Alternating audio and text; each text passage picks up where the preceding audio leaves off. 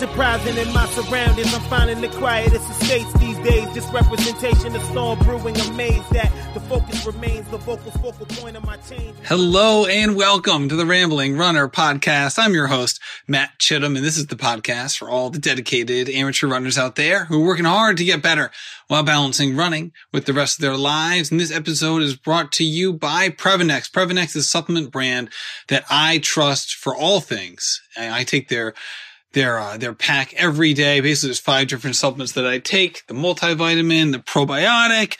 I got the omega in there as well. And one of the ones that I love is the Joint Plus. That one is so huge for me as someone who's now getting a little bit older. It's my birthday in 2 days, and someone who's had some joint pain recently. That's the one that I love, and that's the one that so many runners have really gravitated towards. So you should do so as well, because Previnex not only has the highest standards, they have the highest source ingredients, and they test all the way through. Go to Previnex.com and use code RUNNER15. That's RUNNER15 to save today. And today's episode. Oh, before we get into it, let me just say, got a lot of fun things coming up on the Rambling Runner podcast feed and Road to the Olympic Trials. I just put out our conversation with Jared Ward that we had at the Houston Marathon. Put that out today on the Olympic Trials feed. On Monday, I'm going to put out the podcast with Alexi Pappas and Molly Huddle. That was a really fun one as well. Also, soon,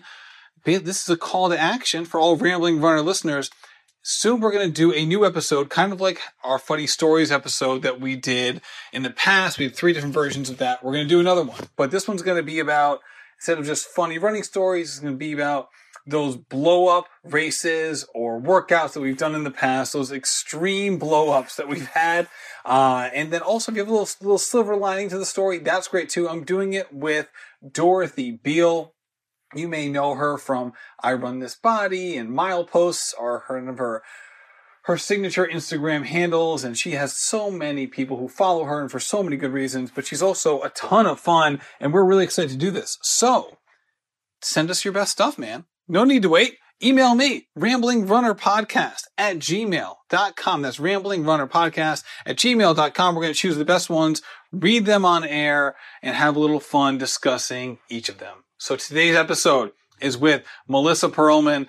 Melissa is a 2:49 marathoner who has really whittled her way down to that point. She started marathoning later in life because she basically took a 10-year break from running.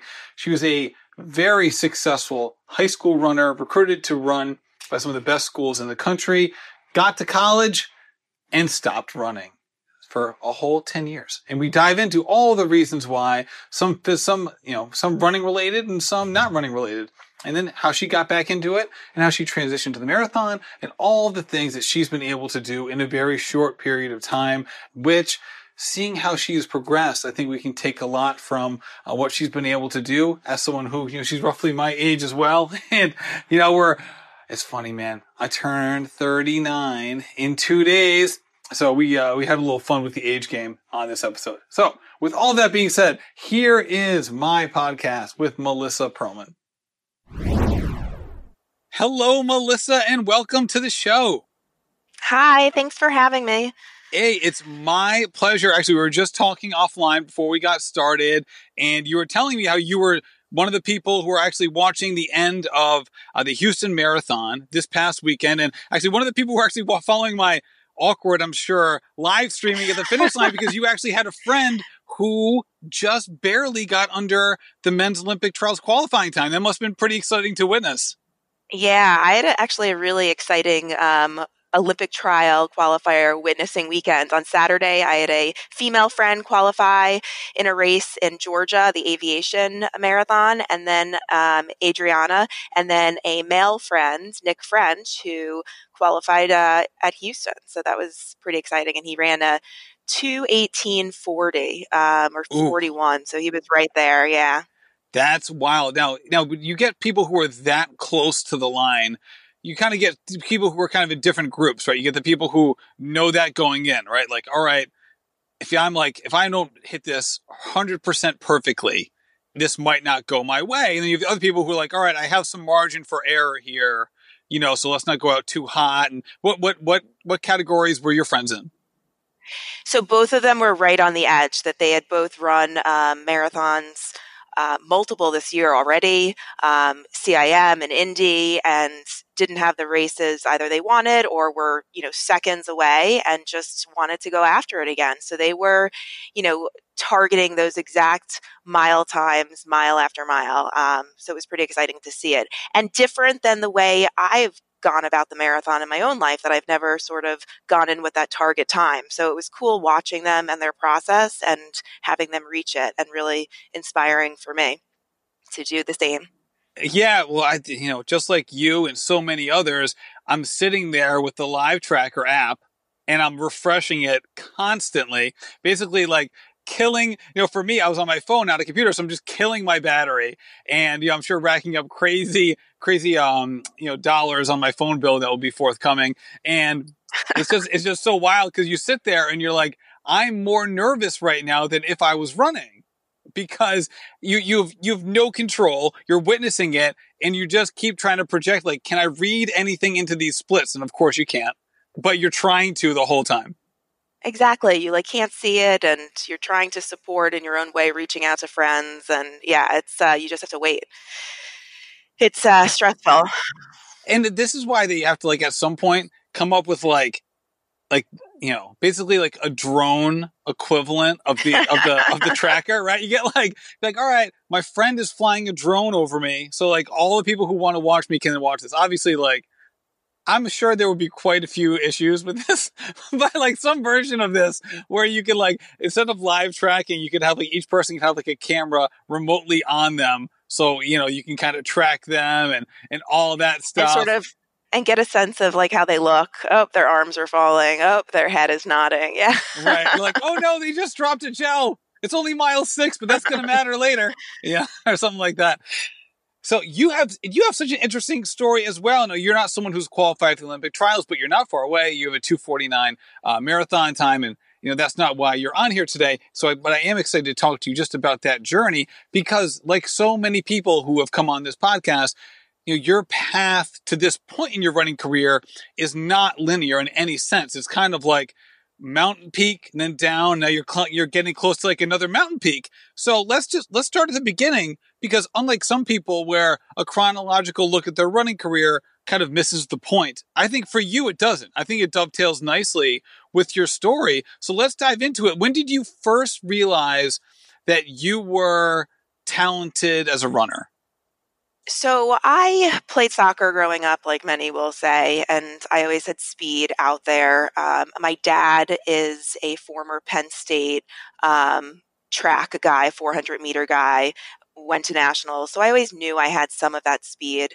But it wasn't really until high school that I got into running competitively. My freshman year, I went out for cross country to get in shape for soccer thinking, and I ended up never going back to soccer and sticking with cross country and track. I just gradually got better throughout cross country. We had the coach there, Coach Rick Rothman. He had a really good championship program, and I sort of just learned from those in front of me, and got faster year by year. And where were you at this point? Like, what high school were you at, and what state? I was at Spanish River High School in Boca Raton, Florida. So South hot Florida.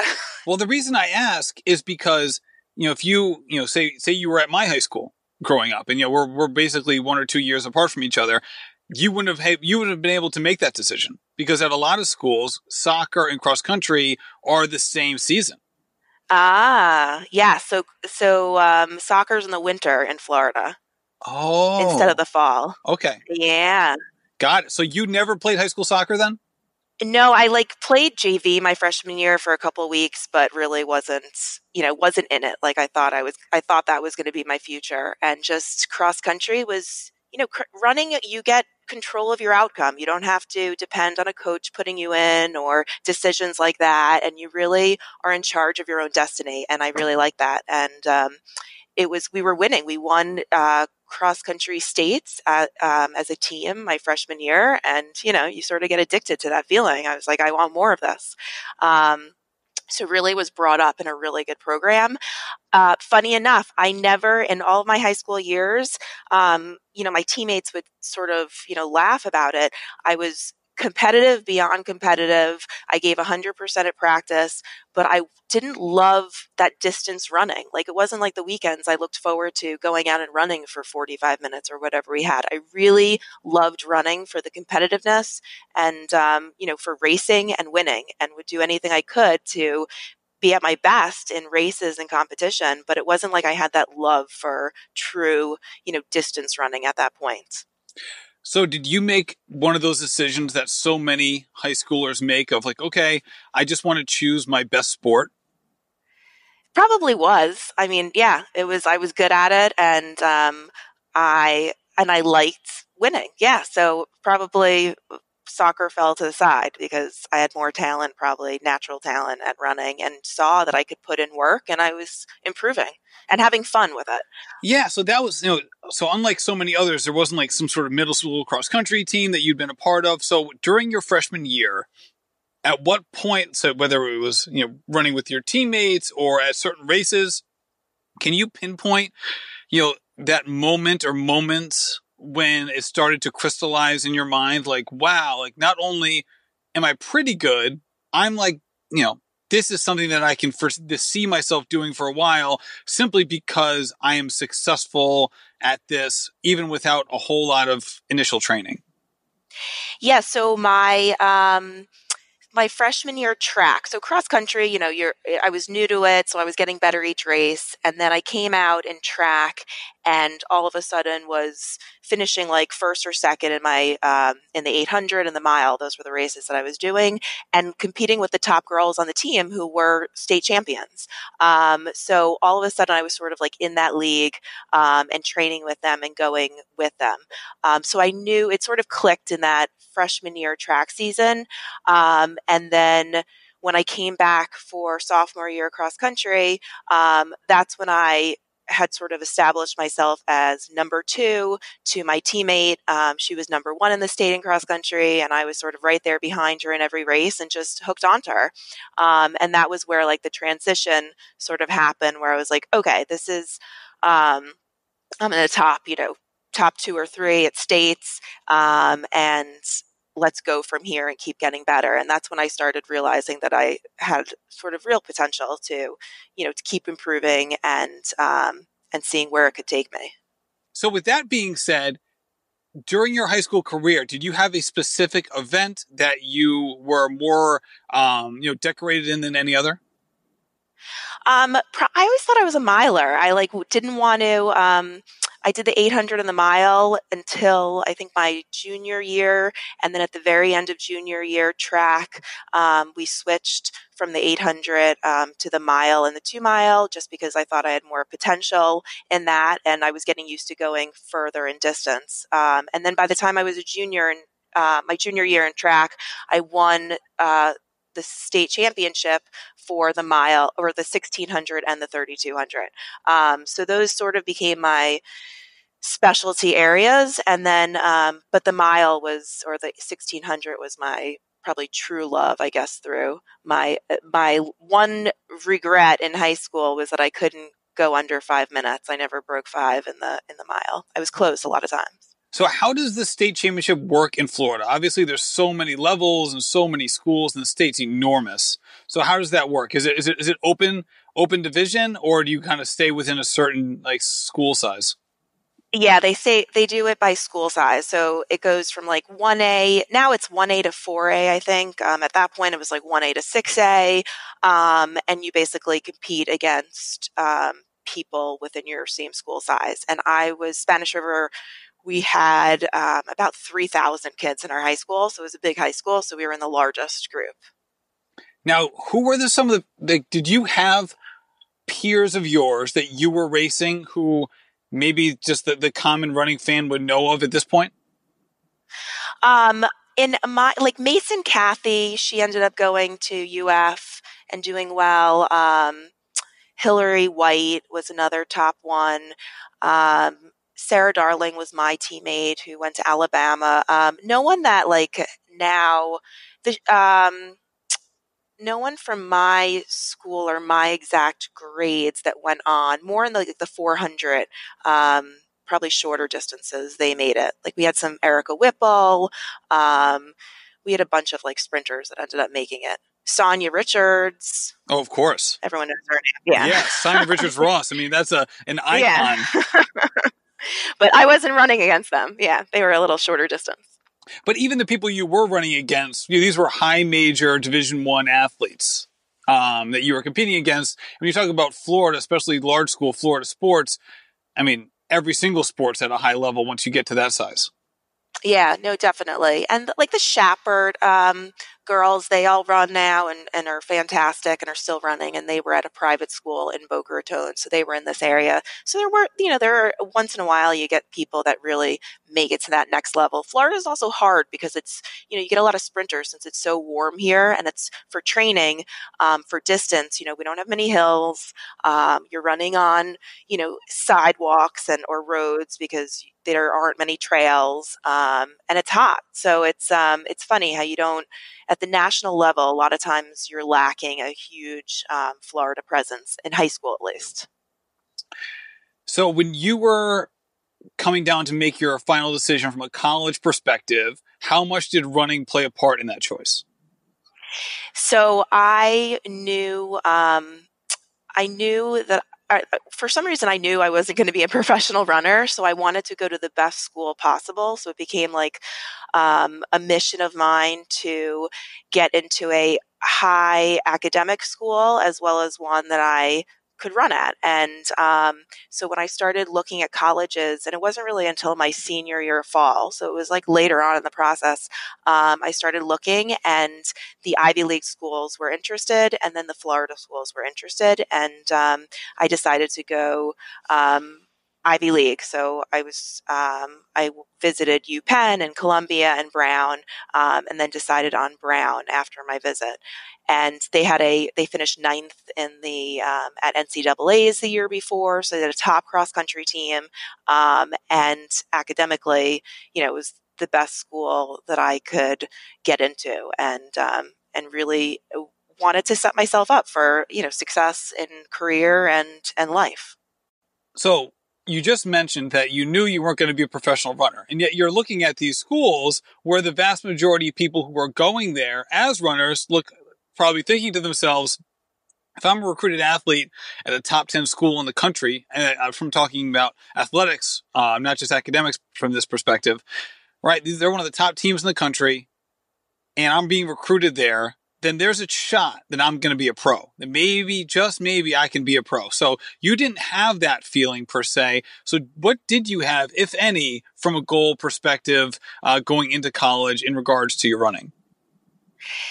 Yeah, I guess going into college, I wanted to keep improving, and I wanted to keep doing well like I had in high school.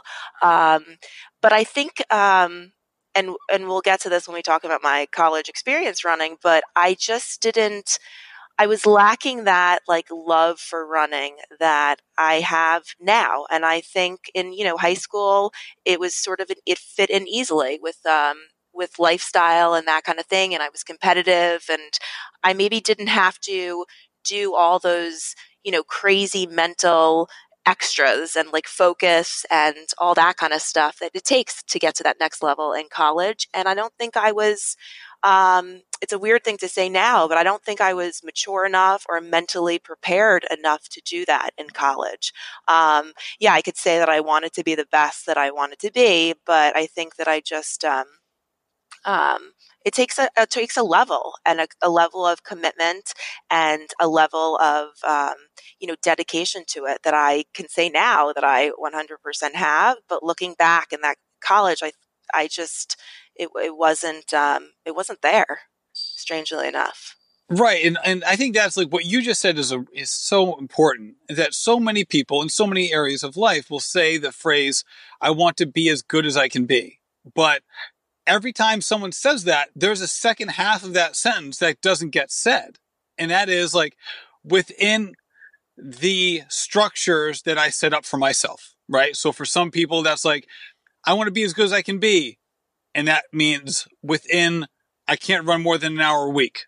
because I have family obligations, or like, I want to be as good as I can be, but I don't, I also want to play 2 other sports, right? Or like, I want to be Exactly. as good a runner as I can be, but I'm not willing to take performance enhancing drugs, right? So there's all Exactly. these different levels and things that can come into play. So let's talk about, you're going into Brown, and being someone who plays a fall sport is really great for the college transition, because it basically means that you go into the college level with kind of like a ready-made social group, right? That's like one of the great things about being a college athlete, especially someone who competes in the fall, because you get there on campus before all the other freshmen, before all the other students, besides the other fall athletes, and you really have a bonding time with your friends, or soon to be friends. You also are going to be knee deep in training camp from a running perspective. So let's talk about that. How did you prepare for your freshman year, and what was it like when you got to campus? And not only are you here, competing with some of the best runners in the world, at that age group, but you're also running, I'm a Rhode Islander. I know what the east side of Providence looks like. It's extremely hilly. I'm sure you were doing a completely different set of trails and things like that than you normally do. So what was that adjustment like? It was hard. I mean, college in general was a hard adjustment for me. I went in and had ready for camp, new people coming in that had been recruited as well. We were all writing each other during the summer. So socially wise, I was good. But I probably wasn't physically prepared to the level that you need to at a college degree. It's a big change from high school, especially if you're, in high school, I was doing 30, 35 miles a week. I wasn't, as I said, I wasn't like a obsessive runner and that I had to get my morning run in every day. I sort of went to practice and did what was required. So it was definitely a big transition. And freshman year, I quickly, realized that I wasn't hitting, the times and the delivering what I had in high school. It didn't come as easy. I put on my freshman 15. All those hard things that come with freshman year and that transition definitely hit me pretty hard. And I struggled. And so freshman year, I went to practice. I obviously got in my runs with my teammates, but just didn't have that extra umph or extra commitment needed to really excel. So when your connection to sport is basically laid in the foundation of success, as opposed to love for the sport, what happens when the success doesn't arrive? Oh, it's rough. It's rough. It's rough. And that's why I only unfortunately lasted 2 years at Brown for running. Obviously I stayed academically for my 4 years, but after 2 years, I, um, I think it was after winter of my sophomore year, I had enough. I was sort of like, I had injuries. I wasn't hitting high school times. Um, I was trying all these different changes, trying to do what I had done in high school. My high school coach was sending work out. There was all these things really trying to make it work, and it just wasn't clicking. And at that point, I remember I wrote a letter to my teammates. I met with my coach, and I just basically decided, I'm like, I'm not willing to, be on the bike for the next 2 years, or I just don't want to do this and be so, disappointed with myself every single day. There's so much, Brown's an amazing school, and I had an amazing opportunity to be there, and I wanted to take advantage of those other things that it had to offer.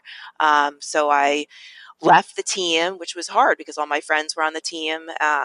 And I recommitted myself to my future and career. And I wanted to be a writer and a journalist. So I, started writing for the paper and sports magazines and working at the radio stations and doing anything I could to sort of find a new identity. Because it's hard when you identify yourself as a top runner, top runner in the state or in my school or whatever it was for so long, and then that identity is just taken away, and you have to find something else, or you're gonna just you're just gonna it's gonna be tough for a while. It'll flail. So what drew you into staying connected with sports in general? Um, I loved sports. I mean, I love the human interest story of it. I think there's nothing like that. Goal setting and want and desire and the failure and the success, the emotion of that. So I knew I wanted to be involved in it. So I, stayed involved as much as I could in terms of reporting on it and I considered it was a weird thing because I still considered myself an athlete. I mean, that's who I built my identity as being. So to stay close, maybe a little bit on the outside of it, but close was important to me. Um, so I was able to, semi do that by writing for the different sports teams in the paper. So after the winter of your sophomore year, and then up until the point where you get back into running, we'll talk about that later. What did you do with that competitive fire that you described earlier? Were you able to just, keep that under a rug somewhere, or did it come out in other ways? Oh, that's such a good question. I would say it was a tough, 10 years in between that 2001, when I stopped competitively running to 2001 to probably 2011. It was, like I would go back and forth into it. I would, train with a friend for a little bit, sort of half doing it, or run with them as much as I could and fit it in. But it was definitely something that was missing from my life for a long period in there. And I don't know that I really found a substitute for it. I mean, I did dive deep into writing and to the newspaper and that kind of stuff. I remember at my senior year, right before graduation, the coach of the cross country team, he actually had me come to their end of year banquet and said, usually when people stop running, they just disappear and stuff. And I really have to say, Melissa figured out a way to, give back to the school, even though it wasn't through running, it was through something else. So I definitely, jumped in deep with my interests, but, that competitive part of me was definitely searching for an outlet for a good decade there, probably. And post college, most college athletes, whether they were 4-year athletes or not, usually get to the point where they struggle with, okay, I want to be an active person, but I don't know how to do this halfway, right? I don't know how to only instead of, being active versus being a competitor, right? I think it's a Yeah. it's a differentiator in how to do that and how to basically be, and how to view being active, there we go, as something that's worthy of a full-time-ish effort. So did you get to that point during your early 20s? I didn't. And it was really hard because it was like, I can't jump in a 5K and just jog it. Like, people are going to see my times. Like, all those things play with your head when you were formerly, super competitive. It must just be hysterical to look at yourself now, thinking that, as if anybody really cared. I know. Exactly. And then also like the fact that, you exercise just to exercise, like just to stay in shape. It was just, I was afraid to jump on the track for so long because it brought back memories of what I used to have. It was, I definitely will say I had a good 10 years in there of struggling with that, really believing that running competitively was from my past and I would never have that again. That my best times, my best years were behind me. And you never want to be, like the married with children dad who, thinks of his college days or high school days of football as the best, years of his life. But, for a long time, I thought that that was it. Like I hit my peak in high school and, I would never reach that again. So it was tough. And I would every once in a while, I'd find a friend that we'd start training for a 5K for, or like someone at work. I was working a lot of hours in those years, a corporate job. So I would fit it in, for a couple of weeks or a couple of months before work, I would meet someone, but it was never consistent. It was never like part of my daily routine. I was meeting them because we were working towards XYZ. And it just was a side thing on my life. And it was for me, when I do things, I like to give 100% or 110% when they're really important. And it's hard for me to go 50% with something. And I found that for a number of years that I would be like, yeah, I'm training for this sort of, but it was like 50%. And then, you abandon it on the side.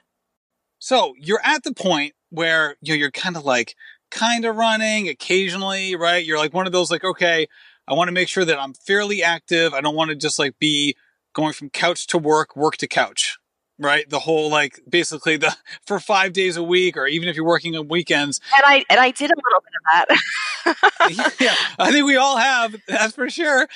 So what changed? I mean, what was the moment, or what were the circumstances where, here you are, a marathoner now. So, spoiler alert, this wasn't always the story. So what changed your mindset regarding getting into running more seriously? Sure. So in 2008, I lost my mom to stage 4 breast cancer. And at that point, I was like working 60 hours a week in the corporate job and still couldn't find that, like, that's something that meant a lot. And I was struggling of how to deal with it. And then with her death, of struggling how to, it was just a lot of emotion going on. So in that process, I started reaching out to my coach from high school who had coached me, who was still coaching, and I was still in the area, and started running with the team. So I would run during the summers. I would come out while they had summer practice and use that as a little bit of an outlet, as a consistent outlet. Then fast forward a couple of more years, in 2011, I quit my corporate job, which was, that 60-hour a week type thing, which made running consistently hard for me. And I started my own company, a PR agency. And with that flexibility of starting your own, company where hours are sort of random, I went back to my high school coach and I was like, hey, I want to do this more consistently. Like, can I coach? And he said, yes, as long as you run with the team. And I was like, all right, well, I have to get in shape for this. So I, made it my mission that summer leading up, it was 2011 fall, that I was going to be ready and in shape to actually run with the high school cross country team, girls and boys. And I did that. And that sort of got my butt back into shape really fast. And then I had a schedule. I had I was running with them 5 days a week. I had to run on the weekend so that I was prepared. I was, mentoring them and telling them to run on the weekend. So I better be. And it really brought me back into that regular committed schedule. And I just got in shape, like in a hurry. And then it's all of a sudden like it feeds on itself where you're like, wait a second, I still can do this. And that's when, so from 2011, I started running regularly, and I added a couple of half marathons here and there in there that I think my first one was like a 1:38.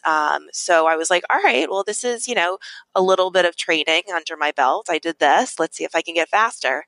And then fast forward to 2013, I applied to run for the Maccabi Games, which are like the Jewish Olympics held in Israel every 4 years. And they were going to be summer of 2013. I had competed in them when I was a kid at age 15 in the 1997 ones. So I was really excited to apply to be able to maybe compete again because I didn't think I was good enough the years in between. And I made the team, and then that was my next goal, that I started training really hard for that one. And then I dropped my half down to 1:29:30 in 2013 for that one. And then from there, that was the new me, that I was now a half marathoner. So why was running with the team a precondition of your employment for being a cross-country coach? Because he was the coach, he wrote the workouts, and I think he just wanted to have that what could I add to the group besides mentoring for having been through, their experience and being a former high school runner at that specific high school. I think he just wanted me to add something else to them and, make sure they were also running out there and not, going out on 5 mile runs and hiding in the bushes. I think that was another thing, like just, be out there and make sure that they're running and that's what you can add to it so that, we're not just all standing around telling them what to do and then just watching them go. So you had a lot going on there because you had not only the passing of your mother, but then you also leaving a corporate job to start your own firm. Shoot, that's a huge stress, right? I mean, even if you have clients lined up, like, how fast things can go south and you want to make sure it works out well. And even if like you're never in, jeopardy of losing your business, you obviously have goals that you want to accomplish. So what was running, how did running settle you during both of those times? Not only about getting in shape, but how did it affect you mentally and emotionally? Running, it just brings joy and a something I can commit myself to fully. And that's definitely where like the change happened of the maturity and being able to really understand that if I want to be good at it, I got to put in the time. I have to love it. I have to, believe in myself through it. And it was different than when I had run in high school and college. It was a different level of commitment to it. Because it brought me joy. It gave me something to focus on, some things to control, and that whatever you put into it is what you're going to get out of it. So it was my like crutch during that time of my consistency and mental and physical health. And why did you end up gravitating more towards the half marathon distances as opposed to the shorter stuff, which is kind of more in line with your past? As you mentioned, like, you didn't really enjoy the longer stuff. You kind of more enjoyed like the track stuff when you were in high school and really at your peak. So why not just focus on kind of the 5K, 10K range, since it's probably what you were running even with the high school kids? Yeah, you're right. I think when I applied for that to run the half marathon in the Maccabi Games, I knew I wasn't good enough to run on the track. Like I was like, I don't have that speed anymore. They're running, like 16-minute and 17-minute 5Ks. I can't do that. So I was like, I thought it would be a little less competitive or easier to get into the half marathon world. And it's funny, I stuck with the half marathon for a number of years. From 2012, I guess it was, to 2018, only doing half marathons because I believed that I wouldn't be good enough at the full marathon. Because I was like, if I do this, I want to be competitive at it. And I think I have a chance to, finish top 3 or win half marathon races locally here in Florida. So why would I jump into a full marathon where I wouldn't be competitive enough? So it's sort of again, it goes back to that. I really thrive on being competitive in these races and being able to win, giving myself a chance. So I just thought I had more of a chance there to do well and to compete. The competitive streak was back, baby. I know, It was coming out. was. And you're like, all right, half marathon, here we come. And obviously it was working well for you. That's for sure. So then you ultimately make, you take the plunge and you run your first marathon. You run a 3:09, which is, again, a great time for so many people. For a first time marathoner, it's a fantastic time. Yet, obviously, that's not at the level of like, all right, I want to finish top 3 in a race at the vast majority of marathons. So what brought you to, all right, I ran this race. I finally did it. I finally kind of went for it.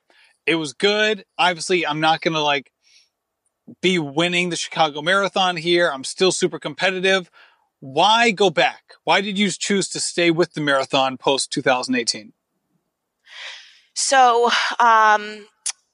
when I decided to do the marathon, I wouldn't let myself do it until I knew that I could run 2-hour runs and enjoy them. So in 2017, I still didn't think I was ever going to do that full marathon because I was like, it's just too long for me. Then my boyfriend, Mark, ran the New York City Marathon in 2017. And I was like, okay, well, if, this experience is pretty cool. And I met Shalane there after, and I was like, all right, like this, maybe I could get into this. So that I was like, I think I'm ready to go for the full. So I have a coach that I work with, Leah Rosenfeld, who's also a user of Previnex, and she's a professional runner for Under Armour. She coaches me virtually, and I was like, I'm ready to do the full. So she wrote up a training plan, et cetera, and then I did that one, just trying to get my feet wet and feeling the distance and having confidence in myself that I could finish it at that point. Because we didn't do super long training. I mean, I only got up to like 20 miles once. So it was more like, I need the confidence that I'll be able to do this and finish strong. That race was like a huge negative split. So I was like, I think it was like 137 and then 132. So I was like, all right, I know I can do this, and I know I felt good, and I can go faster than I did. And she just, kept on upping the training. The mileage will go up a little bit. I just was building on another, training cycle and adding different components, and I started getting faster. And then, so Boston, I ran the 3 hour flat, 3 hours and 9 seconds. So my goal on that one was to break 3 hours.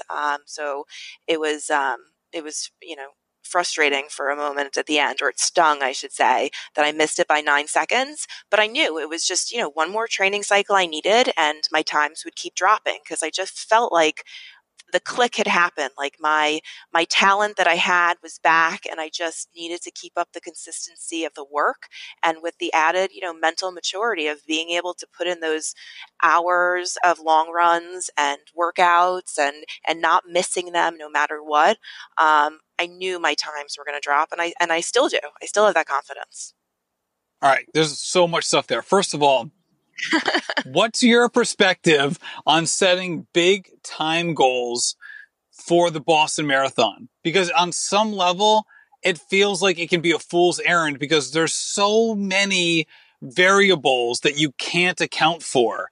And it's this big race. And obviously, like when people who run it, it's a lifetime goal to just be there in the first place. You can only run so many marathons in a year. So it's hard to just look at a marathon and say, no goals, just going to go have fun, especially if you're really, really fit. So what's your perspective on, again, as a coach too, about setting these big goals at a race, which is so hard to predict the things that could influence your running beyond just your fitness? Yeah, I mean, especially coming from Florida where there are like no hills. So, Boston's known as a hilly course.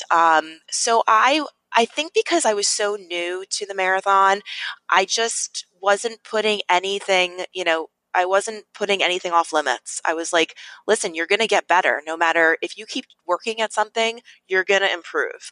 If you add different elements, I added more strength training. I added, later on, I added the Previnex. You add these different things, you're going to improve, adding stretching or whatever it is. So I went in with the confidence that I was stronger than I was when I had run the 309, half a year earlier, or almost a year earlier. So I just came in with that and, stuck to my guns of knowing what I had the potential to do. I also, we started off the conversation with going after those 245s for the Olympic trial qualifiers, or the 219 if you're a guy. I have never gone into a race with those time goals of like exactly XYZ. It's more like, okay, I want to hit this, but I'm going to go by feel. And I feel like I have been, even though I took off that 10-year break, I know my body pretty well on feel in races, and I know what I can continue doing and what is a stretch.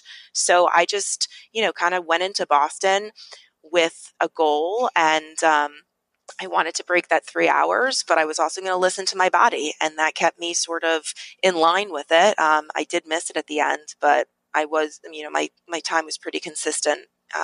First half, second half. And I think for anyone, like, you just got to know yourself. I mean, don't throw out crazy goals that you haven't trained for. But if you've trained for them, and if you're building off a past result, and you know that you can feel it within yourself that you've physically done more this time and mentally done more, then you should have the confidence that no matter what that, that course is or whatever, that you're gonna compete well on it and do well. And how has your training changed in the past 2 years as you've transitioned to the marathon and really become more comfortable and enjoying your 2+ hour long runs? Yeah, so leading to, I guess each time Leah has upped my mileage a little bit. Like leading up to Boston, I think I had 5 60-mile weeks, and the rest were 50-mile weeks or lower. I think I only reached 66 miles per week once. And then fast forward to CIM, my highest was 76 miles per week, and I had 4 70-mile weeks and 6 60-mile weeks. So definitely the distance per week has gone up. The other the speed that's required in my workouts has obviously been faster. And then the other things is I added strength. So I got really good about twice a week going to a sort of like a boot camp type class. It's called Slash Fitness down here. And that increased my core strength, my leg strength, which helps with the hills. I am really good about recovery. I mean, everyone that knows me knows that. The weekly massages leading up to a race. I go for acupuncture the second. I mean, as I said, I'm 37 years old. I'm not like super young anymore. So things, if they hurt. How dare you, Melissa? How dare you? As someone who's roughly your age, how do you justify saying that about our ages? We just have to be better about recovery.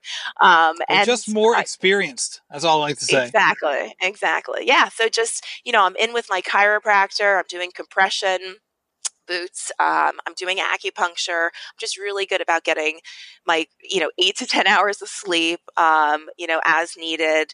And then the other piece was the Previnex that I added. So I do that optimal health pack every day. And I really think that's helped with recovery. I mean, I will say after my CIM, where I ran the 2:49, I felt fine the day after. I mean, I've never felt like that after a marathon.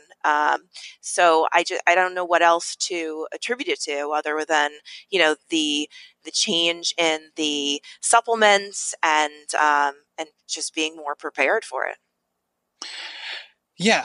And when you talk about doing like the body boot camp stuff, that's something that for a lot of people is hard to figure out how to put that in, because there's the way to lift and, get stronger where it's a little bit more, not basically it's not a high intensity workout, right? It's like, okay, I'm going to focus on these muscle groups and here are my exercises, but it's not a workout per se. It's just getting stronger. And that's oftentimes how I've done it as well.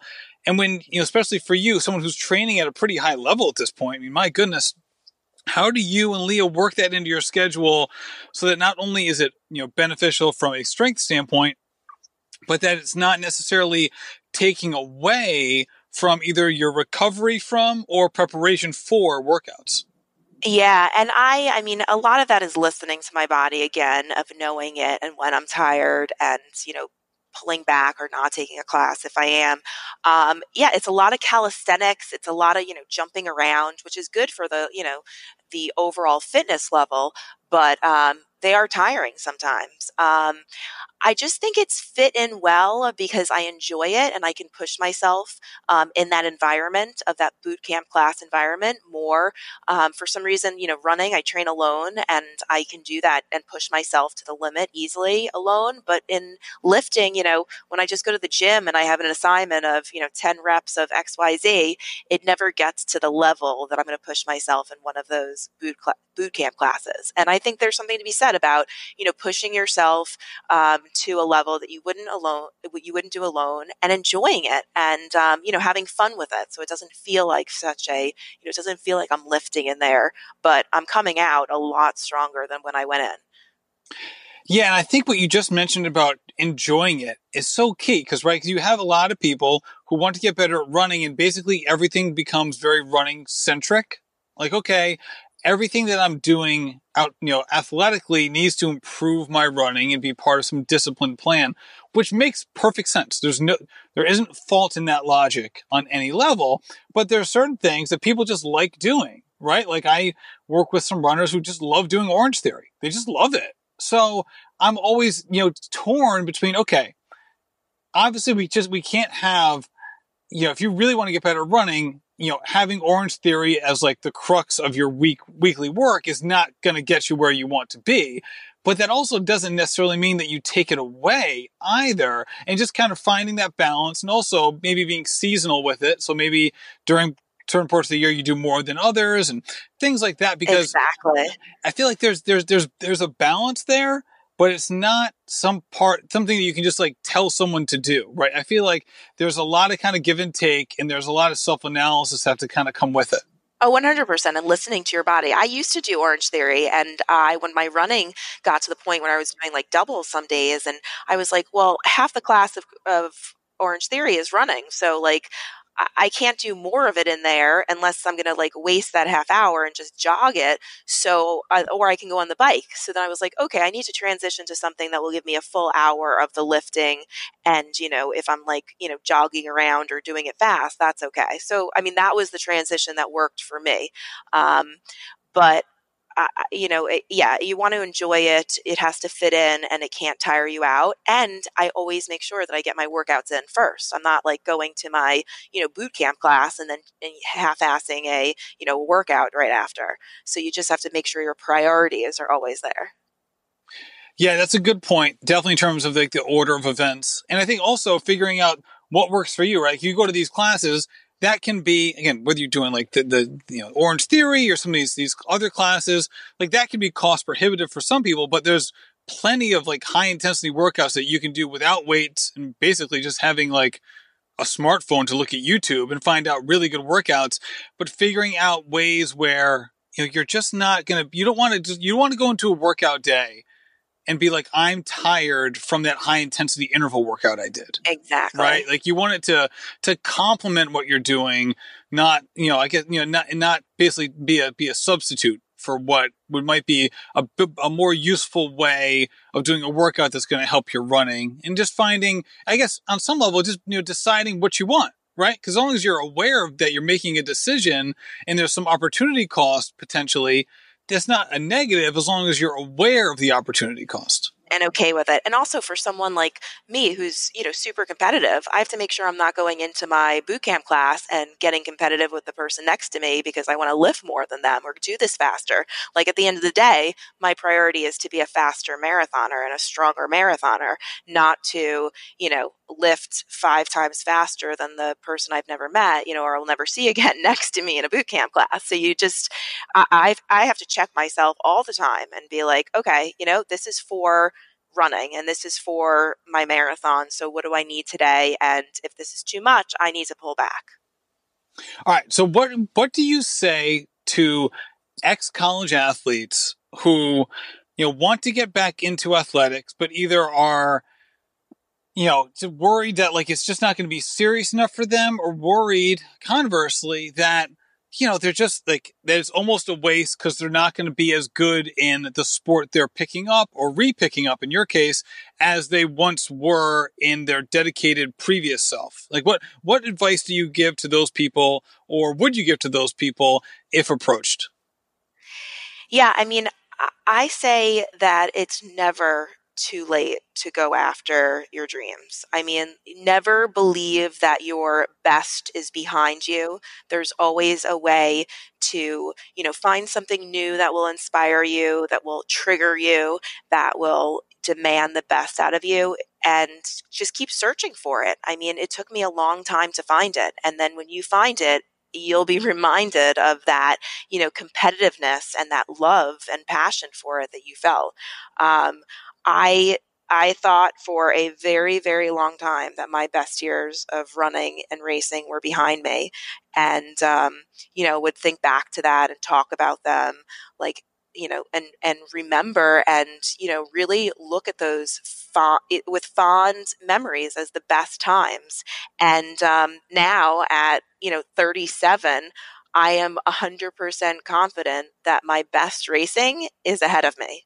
I mean, if I could have told my college self when I thought I was just, my competitive years were done and I could never get to hang on, like a little longer, because, in the future you could be 4 minutes away from an Olympic trials qualifier time for the marathon. Like, I would do anything in the world to be able to tell myself that, you never know when you put in the effort and the time. And if you really want it, find it, it's worth it. I love it. What a great way to end. Melissa, thank you so much for coming on the show. Thanks for having me. Melissa, thank you for coming on the show. This was a lot of fun. Also, thank you to our sponsors, Tune Up CBD and Previnex. Obviously, Melissa talked about Previnex a little bit on this podcast. You can go check them out, tuneupcbd.com and Previnex.com. Tune Up CBD, the code is Rambling, and on Previnex.com, the code is Runner15, but you don't need to remember that. Anytime you hear me give a code in this podcast or any podcast, you can find that in the show notes with links to the websites. So always go check them out. I want to say thank you to a couple new, not to them personally, but we've had quite a few new Patreon supporters recently. Boy, was that an awkward sentence. But I am really appreciative of everyone who's supporting the show on Patreon. It does mean a lot. It really, really does. Things have been going so great with this podcast, and I just want to do more and more of it and do it better. That's for sure. So I appreciate all the support there. You go to patreon.com/ramblingrunner or just Google it. It's always the other way of doing it. So thank you so much for listening. It's always a treat to bring you these wonderful conversations. So have a great day and happy running. This has been a production of Rambling Runner Podcast. This podcast is produced by David Margetti of In Post Media. Thank you to Meta P for the music. His song Righteous Path featuring Rex Mayhem and Chip Fu is produced by Symphonic Bang.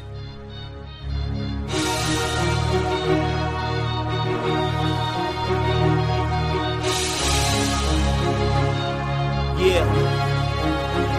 Enterprising in my surroundings, I'm finding the quietest estates these days. Just representation of storm brewing, amazed that the focus remains the vocal's focal point of my change. I'm trying to show this industry.